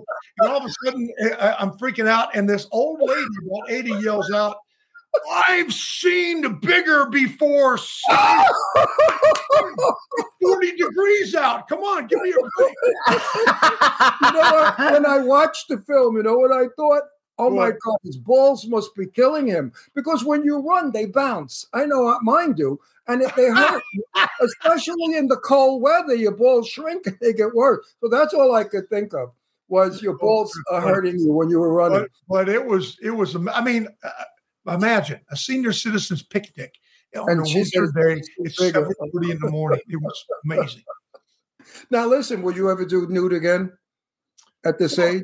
Oh, I mean, posing, I already did the Playgirl thing. There's no reason to do it again. But excuse me, the couple of the scenes, as you know, I'm preaching to the choir here. As you know, with the men, they sort of film the back of us so we can hide the nakedness, the frontal nakedness of the ladies. That's primarily why they use us. I did that quick little love scene in the first action drama on HBO called First and 10. Oh my God, that was such a good, I love that show. Right. I used to watch that show, and I didn't actually know that it was you in it, but back when I used to watch it, I was a big fan of Jason Beggy, that was kind of like what made his career. And that was a great show, though. I love that show. I'm a great believer in equality. Yeah. Women are exposed in film. You see the vagina, the crack of their ass, their nipples, their tits, everything, right? And a guy is under a sheet.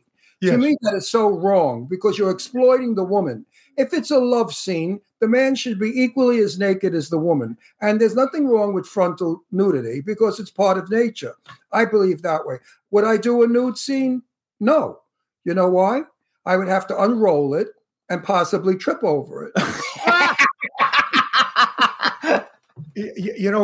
Also, I don't know. People don't understand. I mean, maybe people can perform, maybe people can do it. But I can tell you, when I did that little scene with Debbie, well, it really wasn't a love scene. It was just me running naked. But when I did the love scene in the HBO First and 10, there's 80 people standing there. There's 80 people. So I thought, and it's again, it was cold again. I don't know why it's always cold on a film set. But the last thing you think of is really performing. It's just acting anyway. It was just, all the motions and the noises. But I don't know how anybody can perform with 80 people watching. Well, listen, I knew Tony Curtis really well. Yeah. And I asked Tony, I said, when you were making out with Marilyn Monroe and Some Like It Hot, did you ever get a hard on? He said, Ron, I was strapped down. He said, because I did. When she was making out with me, he said, I got so fucking hot because he used to make love with her because he used to have sex with Marilyn. He got her pregnant once. He said, I was strapped down because of, so when you make love with these broads, you get excited or it's just movies? Yeah, but my objective really, when I do it, I mean, it was, I want to make the actress feel very comfortable. And that one scene with the young lady in First and 10, I think I put 3 or 4 layers of something between us. Part of the sheet, a small towel, maybe a second towel. Just wanted to make, because I could tell she was a little bit younger and she was very, I think it was her first project ever. And anyway, I just wanted her to be comfortable. But I did, again, there's no way to get excited for me with 80 people looking at you. Right. Yeah. Crazy. Yeah. I'm in a lot of movies, but I've never done a love scene. I don't know why. I've never been in bed with a woman or a man, anybody, or a dog or a cat or a snake. I've read that your first movie was 10. That's the Bo Derek movie, right? Correct. Yeah, it was wonderful. Yes. That's a fucking good that movie. That was a great movie. Oh, was incredible. I spent most of my time with her husband, John Derek. Gorgeous. Having lunch, probably, 3 weeks of lunches, and just picking his brain about Hollywood back there in the late 30s, 40s, and 50s. And he was amazing. And one of the handsomest men on film. Yeah. Really good looking guy. So let's go back. So let's go to Flash Gordon. So Flash Gordon, I think I read, and I don't know if this is true, like maybe Kurt Russell and somebody else was up for the role. Like, did you have to audition, and how was it becoming Flash Gordon? Like, what'd you have to do? Jimmy, it was a long process. They don't do this anymore because it's not cost effective. They didn't have video back in the late 70s. So if they wanted to put you on film, it had to be a screen test, meaning film. So if you're on film, requires a film crew. Before they even flew me to London and did the old-fashioned Hollywood screen test for 30 consecutive days, it was probably 7 months, if not more, of interviews and auditions in LA. And it was grueling. It was absolutely grueling because me, with a military background, being a Marine, in my mind, I still am. I want you to tell me, I want you, Jimmy, and you, Ron, to say, if there's a project or something, I want you to say right away, yes, Sam, we want you. And if you don't want me, I want you to say, no, we don't want you at all. Up front. Yeah, rather than pull me into this holding pattern. Anyway, Flash Gordon audition process was a 9-month holding pattern of I don't know what's going on. And finally, when they flew me to London for the 30 days of the old-fashioned screen test, then after the 30th day, Dino said, okay. They could not have picked better. They made you a blonde, and you looked a little weird blonde. But but it worked because Flash Gordon in comic books was a blonde. And yes. I saw the film. I'm a fan of Flash Gordon. It's my whole reason. Yeah. I went to the theater to see it, and I said, I bet this guy's going to look like a piece of shit. He can never be Buster Crabbe. Yeah. And when I first looked at it, I thought, oh, it's not Buster Crabbe. But then after 10 minutes in the film, I said, but he is Flash Gordon. Really you got that Buster Crabbe out of my head, and you became Flash Gordon. Cool. Film was okay. It's kind of a fantasy, funny film, really. Yeah. I still watch it, by the way. I mean, because I love Emperor Ming. When I was little, we used to play in my backyard with all the kids. And I remember my friend Anthony always played Emperor Ming, and I would kill him. I couldn't wait to get there. And we used to put sticks in the ground with big boxes on it, make believe it was a Strata sled. So really, I was Flash Gordon before you. I also read it was Arnold Schwarzenegger. I think Arnold Schwarzenegger. Arnold Schwarzenegger and Kurt Russell were up for it. Yeah, Flash Gordon with a German accent. No, but I read it online that Arnold Schwarzenegger and Kurt Russell were two of the people they were considering. Of course, they got the right guy. Sam Jones if they could do 100 Flash Gordons, and it'll never be like Sam Jones portraying Flash Gordon. Timothy Dalton also got started you there. You over there. Sam, yeah. I think you and I are going to be in a movie together. Which one? I can't talk about it, but I'd be happy when I meet you. It would be nice. We could talk about Flash Gordon.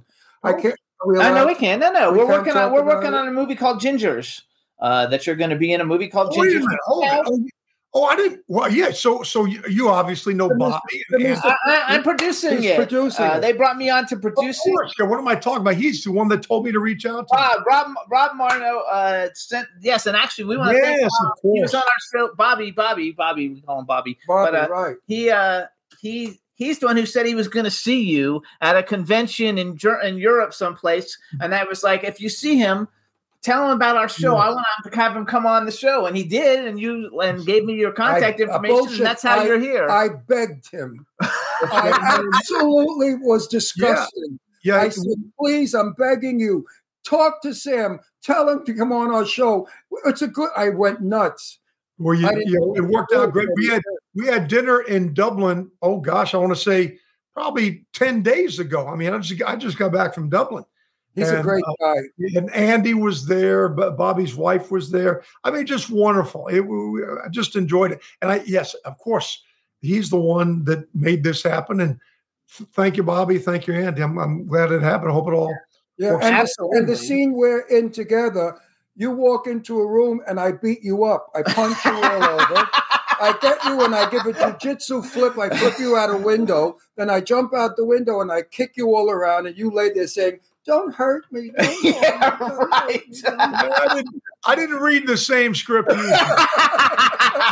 big tough Marine. So before COVID, we went to a movie premiere, and we're pretty good friends with John James. You did a movie, Accelerator, with him and his daughter. I wrote it down. Accelerator with Maxwell Caulfield, John James, Sean Young, Ryan Wesson, Mark Capel, and Laura James. Good and it's actually a really, I don't know if it ever went anywhere, but it was actually a really good movie. Good movie. Yeah. I never actually enjoyed it. So you said you had interviewed John right at that time, or you were in the area? I missed that part. Oh, we're friends with him. We met him at a convention years ago. I interviewed him about 4 times. Oh, we've been in his company a lot. Actually, they were all the Dynasty. When they came to Palm Springs, the 3 guys at a Dynasty show. Yeah. We saw. They have like a cabaret Dynasty show, so they invited us to the show, and all the Dynasty guys came on our show. John is a good guy. I like John a lot. It's great. We used to ride Harleys together back in the '80s. We had our own group, and we take off on weekend trips on our Harleys. Yeah, and I still have a Harley. Well, watch it. You know, how old are you now? I'm 68. 68. You're a baby. I'm 82. I'll be 83. I'm old. Oh, my goodness. Yeah, wow. But yeah, wait till you get to be my age. You still be handsome because you're handsome for 68. Which the girls go for you too, right? Yeah, they do. Well, you go into a club or a bar. Thank God I've been happily married for 30 years. Good for you. That don't mean a thing. That's not the question. The question, I'm not going to get you in trouble. I didn't say you were flirting back. But I know a lot of ladies, if they saw you, they'd say, that's some hunk of man. I'm going to get They're saying it in the chat room. Right. I told them all, I said, ladies, put new batteries in your vibrators because Sam Jones is coming on. Okay, so hold on. So I want and if they go to Playboy and see you naked, they're going to blow their vibrators up in pieces. So then we watched a movie too, not too long ago during COVID. We have to watch so much stuff because there was nothing to do during COVID. So we watched another movie you were in, Jane and the Lost City. Yeah, that was a fun movie. Good. That was a fun movie, and you were very good in that movie. I like that. But what was with all the scars on your face? I don't think that was Jungle. Which movie was it? No, that wasn't. Which is the movie that you're thinking of SG-1 where I played the bounty hunter? Yeah, right, with the scars. One, yeah. What were the scars about? You never because I was a bounty hunter, and bounty hunters get scars. Oh, because the script never told us why you had scars. So hold on. All right, so then that was a good movie. I like that. That's a TV show. I want to move forward to Ted. Whatever. All right. So then you're in Ted. So I collect action figures. I've got a room full of action figures. And Ron actually got me this when the movie came out because I loved it. So how was I have more than you do? No. Oh yeah, it probably does. Oh no, Jimmy's got a collection of over 100. I got about $500,000 worth of action figures. Yeah, well, he's got everything.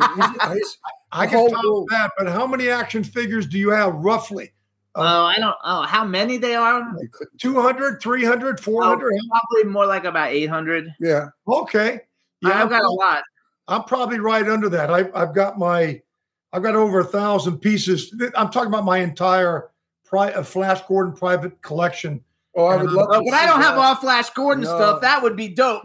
Yeah. Well, mine's all Flash Gordon. Oh no, that's awesome! I have everything. I'm putting together a brochure right now because I want to exhibit it in a museum. Oh, that's terrific! Sam, you ever get to Palm Springs? You live in LA, right? I was getting ready to ask you. You guys probably know Chris Spellman, right? Who does the? Yeah. So I know I did his event twice, and and I'm looking forward to doing it again. That when I go to Palm Springs, I enjoy doing his event.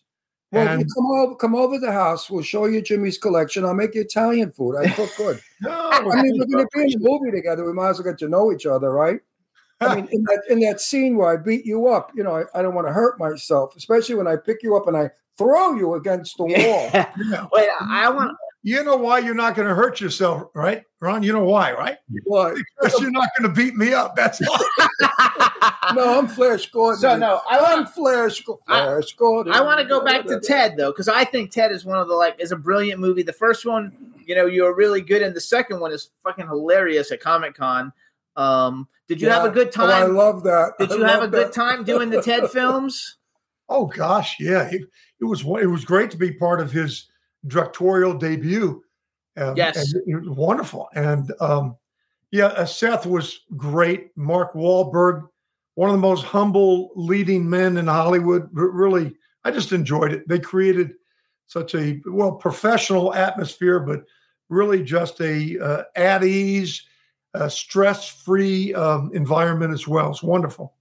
I love it. In my TED Talks, I'm so happy you're on our show. You know why? Because you could have been a dick, a real asshole. Yeah, well, you could have been. You know how many come on our show that after I meet them, I say, fuck that one. I'll never talk to them again. But you are a nice guy, and I'm so happy that the image that I had of you is who you are. I really am happy to have met you because you've been my hero.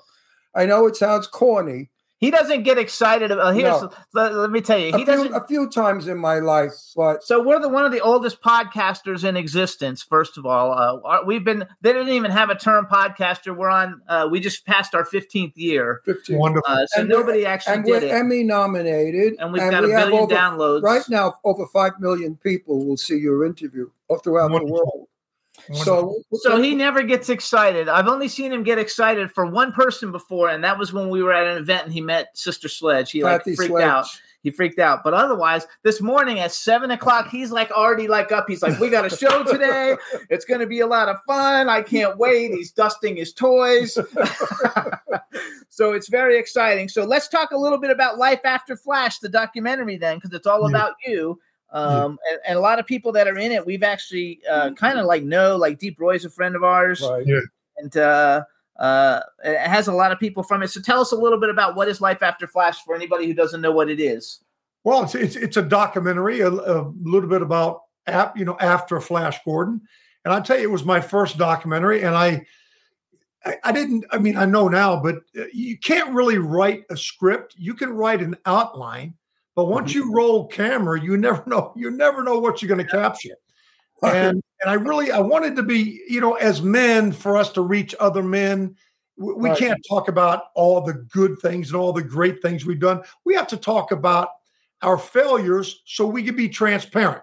And I think that's how most men, can relate to one another. Just anyway, I had to make it real. So when the producer said, "Hey, Sam, we want to give you a list of a couple hundred questions, and we want you to approve it."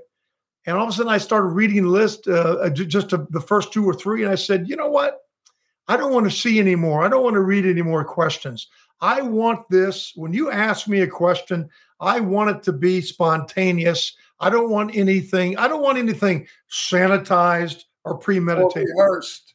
Yeah. And I think it worked better that way. And so you got the real deal, Our show is famous. You know why? We're unfiltered. Yeah. We have no script. I have half of the time they come on, I don't even know who they are. And I learn. No, it's true. Well, these new jerks. I don't know these new actors. These new ones I don't. No, He's 22 and 22. Jimmy said, "Oh, that guy's famous." I said, "For what? I never saw him." But Jimmy said he's famous. But when it comes to people in my era, they call me Mr. Hollywood. I hung out with Jane Russell, Lauren Bacall, Betty Davis. I hung out with all these broads and the men, all my male friends, Cliff Robertson, I know. Yeah. So I have that era in my head. They were great people. They never fought. They never said unkind words about each other. They were very, very elegant people. Today, when I'm on a set, it's horrible. And I'm sure you know what I'm talking about. Everybody's offended. Everybody's touching improperly or whatever the fuck they say. Yeah. It's nonsense, and I missed. And they don't give him marks. Oh yeah, I was on a set, and I said, "Where are my marks?" He said, "They're on." And I said, "What?" Oh my gosh! I have to walk across the room. He said, "Yeah, walk across the room, go to the window, pull the curtain back, look, then go to the door and open it." I said, "But what if I'm out of camera focus?" He said, "Oh no, see the camera? It's up there. It's gonna fall." I said, "Where's the camera?" Oh my gosh! Oh yeah, we've done probably some of the stuff he does is a little even lower budget than some of the stuff you do. So I do lower. I wanted to ask you, since you have so much knowledge and experience with Hollywood in its heyday, do you ever go into LA and visit Dave and Esther? They have the Hollywood show, the nostalgia show. It's small Comic-Con, but it's where all the, I mean, my gosh, you name it, I follow him on Instagram. And actually a lot of the people that they have come have been on our show because we really liked, because we're older and our audience is older. We really like, the stars of the 80s and the 90s. Yeah, I mean, the stars there, you would know every single one of them. Yes. I know. I know. We've had a bunch of them on our show. Barbara Luna. I'm in the middle of writing a book right now, and I keep when Jimmy drives, and I say, "Jimmy, remember this story about so and so?" I have no idea how many celebrities I have met in my 64 years. I'm in the business 64 years. My first movie was with Sophia Loren and Tab Hunter, and Tab and I became friends and stayed friends throughout until he passed away. So I met a lot of the legends, and the young ones, I know them. They just don't come up to it. Yeah, the legends were something special. Actually, though, like because I wrote down. I put you in there with the legends because you're no chicken. You're no spring chicken. So you guys, some of the other stuff you might have seen Sam on, a bunch of TV series. I never saw Hollywood Safari, so I don't know what that is, but you did 23 episodes of it. Yeah. Black cool. Scorpion, Stargate SG-1, LA Heat, Walker, Texas Ranger, Conan the Adventurer, Silk Stockings, Pacific Blue, Renegade, Diagnosis Murder, Cobra, Baywatch, Hardcastle and McCormick, Hunter, The A-Team, The Spirit, a movie that I actually liked, and I'm friends with Ken Davician and Jason Lively, and we were friends with John Saxon. Maximum Force. Like, you really got some really cool, like, action-y kinds of credits. Do you still like to do action-y kind of movies? Well, I love it. Yeah, I did. I probably did 20 or 25 movies out of the 75 I've done that had the title either Force or Maximum. So you know what? You still could do it. You could be a Jason Statham. You could beat up 12 people and people would believe it. Oh, Jason. You're not old enough yet to say, like if I were beating up 12 people, they'd say, who they kidding? That old goat is going to beat up 12 people. How tall are you? He's big. 6'3", yeah. He's a big guy. So you could beat up 12 people in a movie easily. If that's what's scripted. Well, that's what they do today. You know who Jason Statham is? Oh, he's incredible. He's incredible. Yeah, that's his favorite. My favorite actor because he beats up 12 people in 10 minutes. Without a bruise on him, and not even a shirt ripped, or not even a drop of blood. Go ahead. What was that movie he did with Dwayne Johnson? What an incredible relationship. Yes. They both. What was it called? It was their last names, Hutch, or what was it called? I can't think of it. I've seen every Jason movie. I've seen it too a bunch of times. It's a very good movie. That relationship was incredible. Both of them. That's a spinoff. That's a spinoff of the Fast and the Furious. Yes, yes. It was a great movie. I'm actually I did the costume design for Too Fast, Too Furious. I actually have a documentary on the Fast and Furious series coming out on Vice TV on February 6th, and I'm like in it. I'm in this series that's working on it. But I'm also a producer, and I'm working on a bunch of movies. And now that I know that you're cool, once I have financing, I've got some cool things for him. We only hire cool people. Okay. Actually, that's true. Because I've worked with some people that weren't cool, and like I think when you're on a movie set, it's already stressful enough. Everybody needs to be as cool as they can be. I mean, I haven't done any. I don't do anything. I don't do anything with like AA listers. I do all the A- listers. But they've always been cool. My next movie I'm doing soon. I'm shooting a film. I play a father to a very famous actor. And I've heard tales that he's not friendly. that he does. But I heard that's a lie. He does his lines and goes in the dressing room and doesn't talk to anybody. That's not good for me, because if I have to play his father, I want to know him. Yeah. Because he gets killed in the movie. And the camera comes close to my reaction. If I don't like him and they kill him, I'll smile. But if I like the actor, it gives me the emotional motivation. So important for actors to get along on the set. Stop this bullshit with don't look at me, don't talk to me, I'm a star. Because you know what? That don't work with me. Yeah, amen. Amen to that. You're right. So did you ever work with anybody like that? You don't have to tell us who. I have. You know who mentored me on that on the set of Flash Gordon was Max von Sydow. And great actor. I was trying to he gave me two very important pieces of gold advice. And the first thing he said to me, he says, Sam, I've been watching you the past couple of weeks during lunch. He said, you must stop picking up everybody's bill. You let them pay for their own lunch. He said, you need to save your money.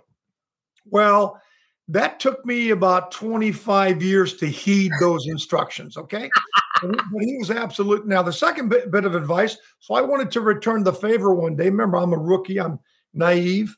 And all of a sudden, he's coming in. We just did his close-up. Now we're turning camera. And, of course, as you know, big budget movies way back then, even now, when they turn the camera, it could be 2 hours. If you're lucky. Changing the light. Anyway, he's coming back to give me off camera. He comes back after 2 hours wearing his 60-pound Ming the Merciless, big, huge, hand-sewn, beaded, you know the whole thing that Gianni did, weighed 60 pounds. And I looked at him and I said, Max, thanks for coming back to give me my off camera, but you don't need to wear that. My gosh. He looked at me. I'll never forget it. He said, and it was prophetic what he said. He said, Sam, my job, an actor's job in giving the actors close up, my job is to bring the very best of you out. And I will see to it any way I choose to bring the very best of your performance out. I said, okay. That's awesome. That's a giving actor. Yeah. Wait a minute. Then he stopped and he said, and I expect the very same thing from you. So let me tell you, what he said was prophetic. So as I went on to do other films, as you mentioned, when there was some big A-list names, half of them didn't show up for the off-camera, or if they did show up, it was best that they just stay in their dressing room. So He was very prophetic what he said. I love it. Charles Middleton was the original Ming in the Buster Crab movies. And I thought Charles Middleton scared the hell out of me as a kid because he was a demon. Now I see Max and I thought, oh my God, he's as good as Charles Middleton. Yes. He scares you. He was wonderful as Emperor Ming. Oh, yeah. No, I mean, that face he had with that makeup and the way he looked and Flash Gordon, you are going to the tombs. I loved it. Now, Dale Arden was originally played by, I forgot. I forgot her name. A blonde, a lovely actress. Oh, my God. I followed her for years. I always wanted to meet her. Come on, Ron, think. Anyway, point out. Was it Julie something? No. Her name was, I can't think. Anyway, she was I liked her when she was a blonde in the Buster Crab one. Then the next one, she was I guess a redhead because it was dark. Yeah. The girl that played Dale Arden, I wasn't happy with her because she was Gene Rogers. Gene Rogers, of course, yeah. I love Gene Rogers. Melody Anderson played Dale Arden in the movie. But I think they made her too glamorous. They made her way too theater. She wasn't Dale Arden. Dale Arden, don't forget, was a simple girl who was in love with Flash Gordon, and by mistake, she was in the rocket when it went to Mongo. That's right. Did you watch the Buster Crab ones ever? Of course he did. I have them. Yes, I have all of them. He actually has them from back in the, The day. whole So hold on, series. because we got 7 minutes left. Oh, no, real quick. no. Now I forgot. First of all, you guys, if you want to follow Sam, he's on Instagram. It's the real Sam J Jones. Make sure you put the J in there. Here's something I like to ask everybody who's an actor who comes on the show. So it's a bucket list, and you've already worked with so many phenomenal people in Hollywood, but male and female that you haven't had an opportunity to work with that you would like to work with, number one. And then the second part of the question would be if you could have ever been in any movie that's ever been made, and the people could be living or dead. They don't have, and if you could have ever been in any movie that's ever been made, what movie would you have liked to been in? And then Juan wrote up Hobbs and Shaw. We forgot. I couldn't think of the name. Hobbs and Shaw. There you go. Yeah. You have such nice upcoming actors, actors that have been established. They need to watch that movie with Dwayne Johnson and Jason. If you want to get an idea how to really get unified and create a relationship with the other actor, it was powerful. Anyway, I've been wanting to work with Denzel Washington for years. He's incredible. Clint Eastwood. I came to Hollywood because of Clint Eastwood, meaning I read an article on him in 1976. He inspired me, and a couple of weeks later, I came to Hollywood. That's cool. I would like to have Mel Gibson direct this, or obviously Clint. It doesn't matter. Female actors. Oh my gosh! I just saw this Irish girl who's a big star now. And See How They Run. The comedic performance of her last name is Ronan. I can't pronounce her. Saoirse Ronan. I don't know how you pronounce her first name. Ronan. Yeah, she was incredible. But I just I mean it's Sam. Where are you from originally? Well, my early years were Southern Florida and a year or two in Tennessee. But I could say I'm in San Diego now for the past 18 years. But I could say California for the past 47. But basically, I'm from South Florida. I was born in Miami. Florida. Where were you from in Florida? I spent some years in West Palm Beach. That's where I grew up, West Palm Beach. I went to Forest Hill High School. I went to Mariloma. Oh, there you go. Okay, so I went to. I lived in Florida until I met him. So my first 48 years, I was in South Florida. I was a tennis player. Oh, in South Florida, and I'm a Gator. I went to University of Florida. Oh, that's amazing. Yeah, which is fun. I love it. Okay, so what movie would you have liked to have been in? If you could have been in any movie ever. I'm trying to think of the movies that really impact the movie with Alan Ladd, Shane. Shane. That impacted me. I probably would have liked to have been in the early Three Stooges. You know, Three Stooges. Larry Mullen. I got in trouble in school a lot because the Three Stooges came. Let me see. This would have been 1968 through 72, my high school years. But the Three Stooges came on at 7-something. And right when it ended, I walked out the front door, and across the street was my school. So I walked into school with the fresh memory of the Three Stooges in my mind. Okay. And I never forget it. It was like twice or 3 times a week. The teacher said, because I was performing that, I was reliving it. And the teacher would say to me, go to Dean Thornton's office. So I'd have to go visit the dean because I was, boom, That's so funny because I watched Batman every morning before I went to school. When I about 20-something years ago, a house was for sale in Palm Springs, and I went to look at it, and it was Moe's house. And you know what fascinated me? What? It was built for somebody 5'2" or 5'1". Oh, The doorways were short. The ceilings were low. And I never got over that he actually built this house to proportion his own size because he was little. I don't think he was even 5'1" or 5'2". Yeah. And it was being sold, guess what, for $150,000 or $160,000. Oh my goodness. Now it's probably $1 million. Yeah. So whoever bought that house, boy, they made money on it. So do you have anything coming out we should tell anybody about? We got a minute and a half left. Yeah, it's going to be in my movie, our movie. There's a couple of, I really love doing the independent films based on what you and I, especially what you said about actors. But I did An Unlikely Angel, and that's on Pure Flix, and That's got a really good message. It's got some great twists, some miraculous that's happening, but some really good twists too. And what else? And then I've got another I can't talk about. I'm signing it right now. So, but I love doing the independents based on our conversation because there's no, oh, hey, Sam's in his trailer. It's too cold outside. No, I'll never forget. We were in Kentucky doing this film.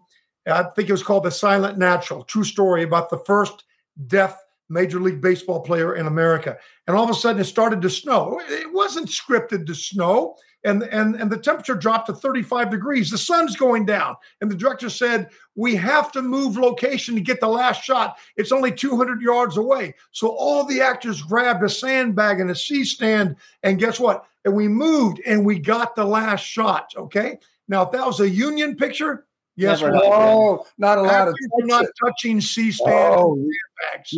In a union, got the shot done. You can't even. No, you're totally right. In a union, you can't even touch your costume or wig. Yeah. You get called on the carpet. So, you guys, this is Sam Jones again. Follow him. Who I'm going the to real beat Sam up J. in the Jones. next movie we make. Check out all of his work. Sam, I really want to thank you. Wait, I gotta say we got to go because we're out of time. But he's my buddy now.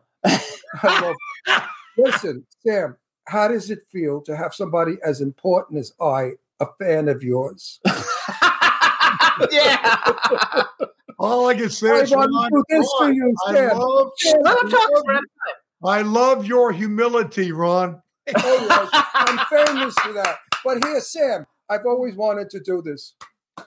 Yes, absolutely. Thank you for my Flash Gordon. It was wonderful. Sam, thank you so much for coming on the show. We wish you all the luck, and anytime you have anything to promote, let us know. And we'll I hope back. to see you very soon. Bye. Thank you so much. Sam. Thank you so much. Bye-bye. What a wonderful guest. All right, everybody. That's it for this week, you guys. Thanks, and we'll see you guys next week. Thanks, our guests. Bye. Bye-bye. Can turn out to be so wrong. Yeah, we in the mix. Yeah, we in the mix. It's another episode. Here we go. The Jimmy Star Show with Ron Russell. Interviewing the hottest, newest, and truest of today's celebrities. Make sure to subscribe so you can get notified weekly. Jimmy Star, he's the king of cool. Ron Russell, he's a gorgeous dude. Chat room is live and you would be a fool not to vibe with us at the Jimmy Star Show with Ron Russell. Come watch it live on W4CY Radio. Miss some past episodes? Download on iTunes. The Jimmy Star Show with Ron Russell. It's the Jimmy Star Show with Ron Russell.